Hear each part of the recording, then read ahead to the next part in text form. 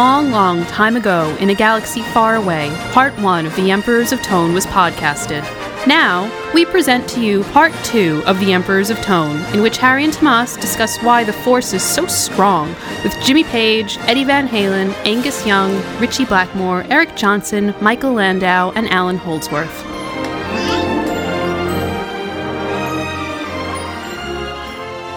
Well, I mean, let's face it, I think one of my favorite guitar tones of all time would be a Telecaster with the bridge pickup on, with a wah-wah crank to the hilt into a Fender Twin with the brightness switch on. You know, I'm talking about the bridge pickup on sound. Yeah, anyway. Who would that be? That would be someone who would not be around long because I'd have to bash him in the face. That would be a disgusting sound. But seriously, folks, you want to talk about some people that you think had a definitive tone? Jimmy Page, Stairway to Heaven guitar solo, man, it's just such a kick-ass tone.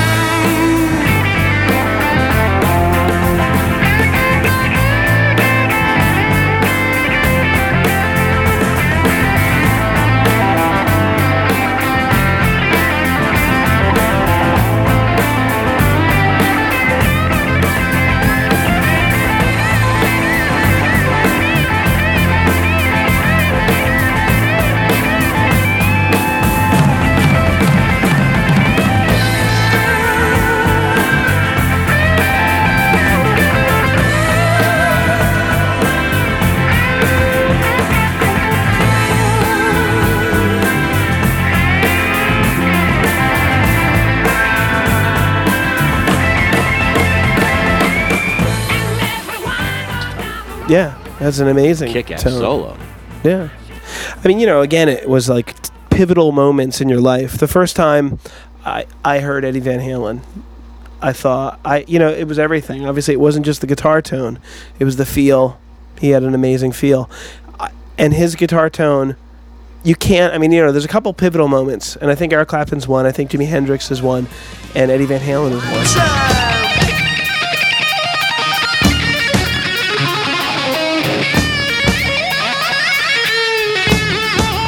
His feel, his touch, and his tone. And he's another guy, maybe it goes back to simplicity, who claimed to just kind of crank an amp up.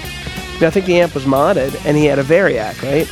Right. He used, but there wasn't he claimed never to have a pedal. Just plug in and turn it up. But it is manipulating in a way, and that's what a pedal does. So he's the messing Variac with the plate voltage and all that stuff. Right. Yeah. But it's such a great tone. Absolutely. It's that beginning, what happened to his tone, too, because it just, it's not that his tone is bad on later albums, it's just not unique. Right. For me, his guitar tone utterly changed guitar tone. For a lot of people, yeah. I don't know how much more influential you can get than his guitar tone. I would put him easily on a par with Eric Clapton's guitar tone. Think of what happened after him. Angus Young.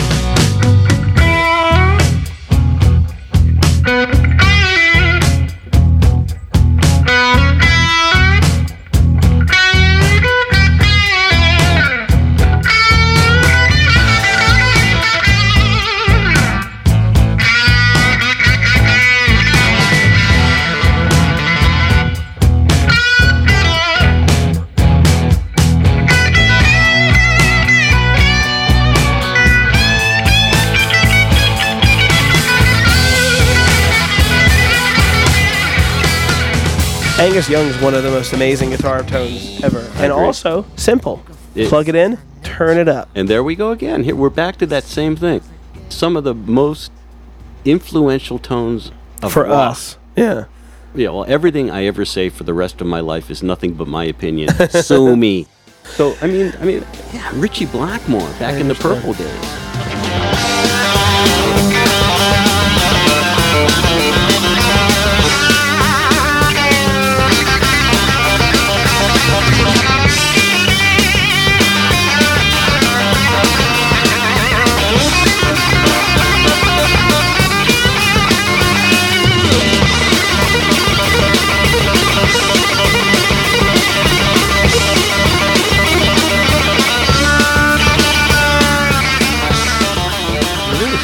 It's weird, man. Incredible tone, and needless to say, incredible players.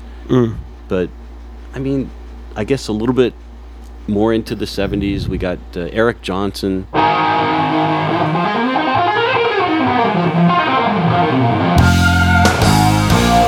And, you know, he's using pedals, he's using super saturated Marshalls, but he really did come up with maybe a little bit slinkier, slippery kind of a tone.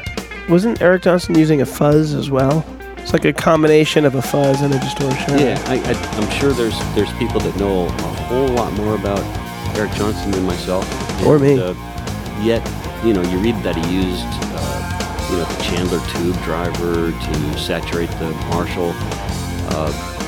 Wouldn't it be ironic if that's all bull and he basically just plugged right into a Marshall and that's why it sounded so damn good? I guess the real trick is finding the sweet spot of an amp and being able to play it at that volume without killing too many people. Yeah. Because that's where any amp is going to just sing. But, you know, Landau, I mean... Yeah, Michael Landau is one of my favorite tones ever.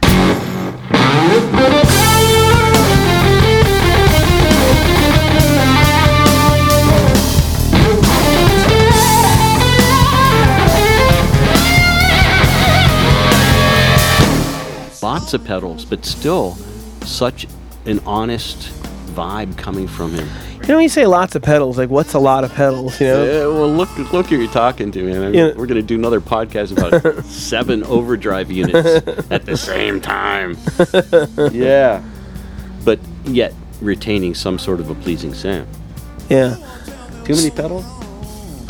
Yeah, when it sucks, we just went through pedals. a billion players all at once. The Landau for me is huge, mammoth. I think he's one of the best guitar tones for me ever. I agree. But you know, when you listen to him, you can say, "Well, Hendrix." You know, how can we not talk about Hendrix? But there are some records that I think Hendrix had one of the most hideous guitar tones I ever heard. Yeah. But of course, I don't think he wanted them released, or he would have released them. They all got released after he was dead. But Electric Ladyland, oh my God. People are still searching for that sound. Yeah. I don't know. I mean, again, when was the treble booster? I keep bringing that up, but I know Brian that May used the treble boost. A lot of the British guys used that to treble push the boost. amp, right? Sure. Yeah, the treble booster wasn't a distortion pedal, was it? It No. was just a boost. It's a clean boost, but I think it also, I'm just guessing, but it probably boosts the treble. Yeah. I don't know, I might be wrong. But I think they really used it more.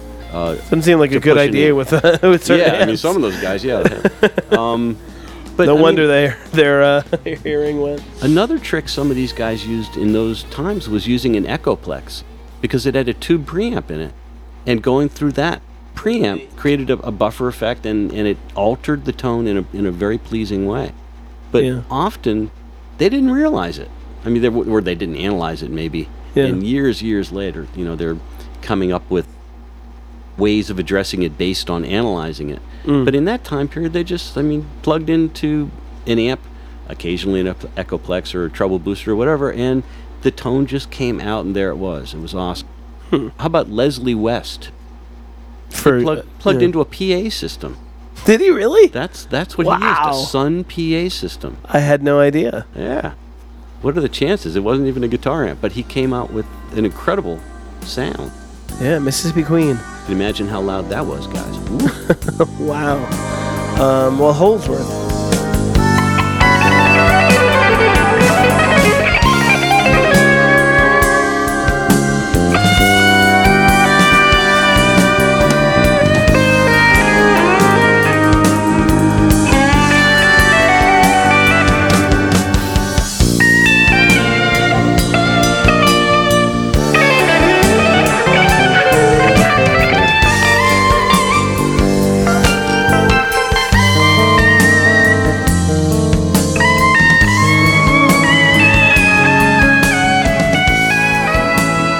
We're throwing it all out here. We're not waiting. I thought we would pause more. We're throwing it all out all at once. Yeah. It's a smorgasbord of tone. Holdsworth to me is pivotal and Big time. in every way. I couldn't agree more. And one of the best guitar tones I've ever heard in my He's life. a guitar player, right? I think so, yeah. Okay, yeah. No, I'm talking about the chef. You're right. Jose Holdsworth. He works at the local... the other Holdsworth. Holdsworth didn't want to play guitar. And maybe that's part of getting a unique tone. he wasn't trying to make the guitar sound like a guitar. He purposely wanted to make the guitar have the sustain and the liquidy sound of a wind instrument like saxophone. Sure.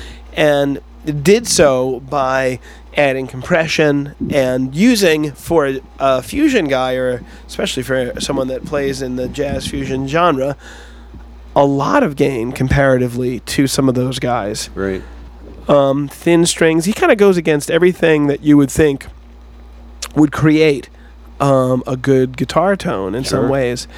And he's completely, utterly unique in every way, as a player, as a human being, and as a guitar tone. I was lucky enough to have dinner with Allan Holdsworth a couple years back. Mm-hmm. That was nice. I seem to have heard a few stories about that, actually. It was good stuff. But the reason I bring it up is just that he went about creating his guitar tone by not trying to sound like a guitar player, and that to me is why he sounds unique. You know, we all, especially nowadays, you know, going back to has it all been done before?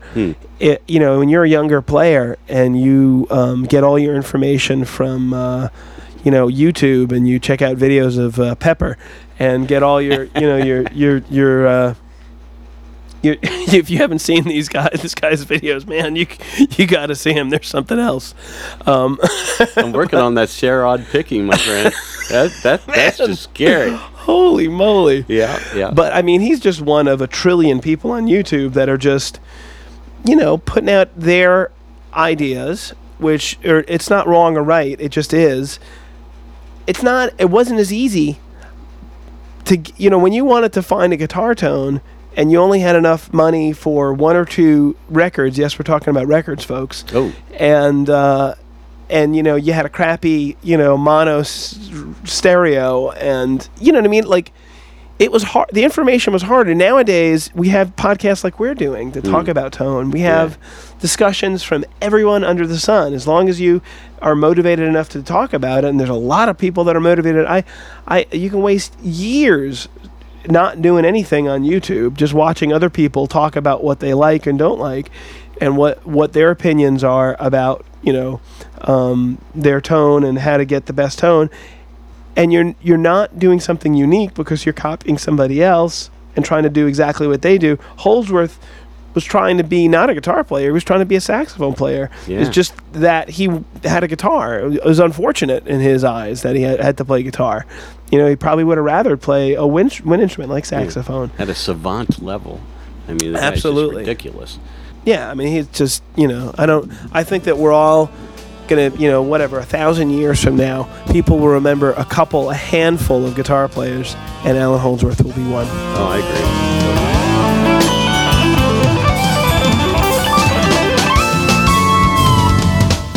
You've been listening to a Tone podcast produced for the Musicians Lab.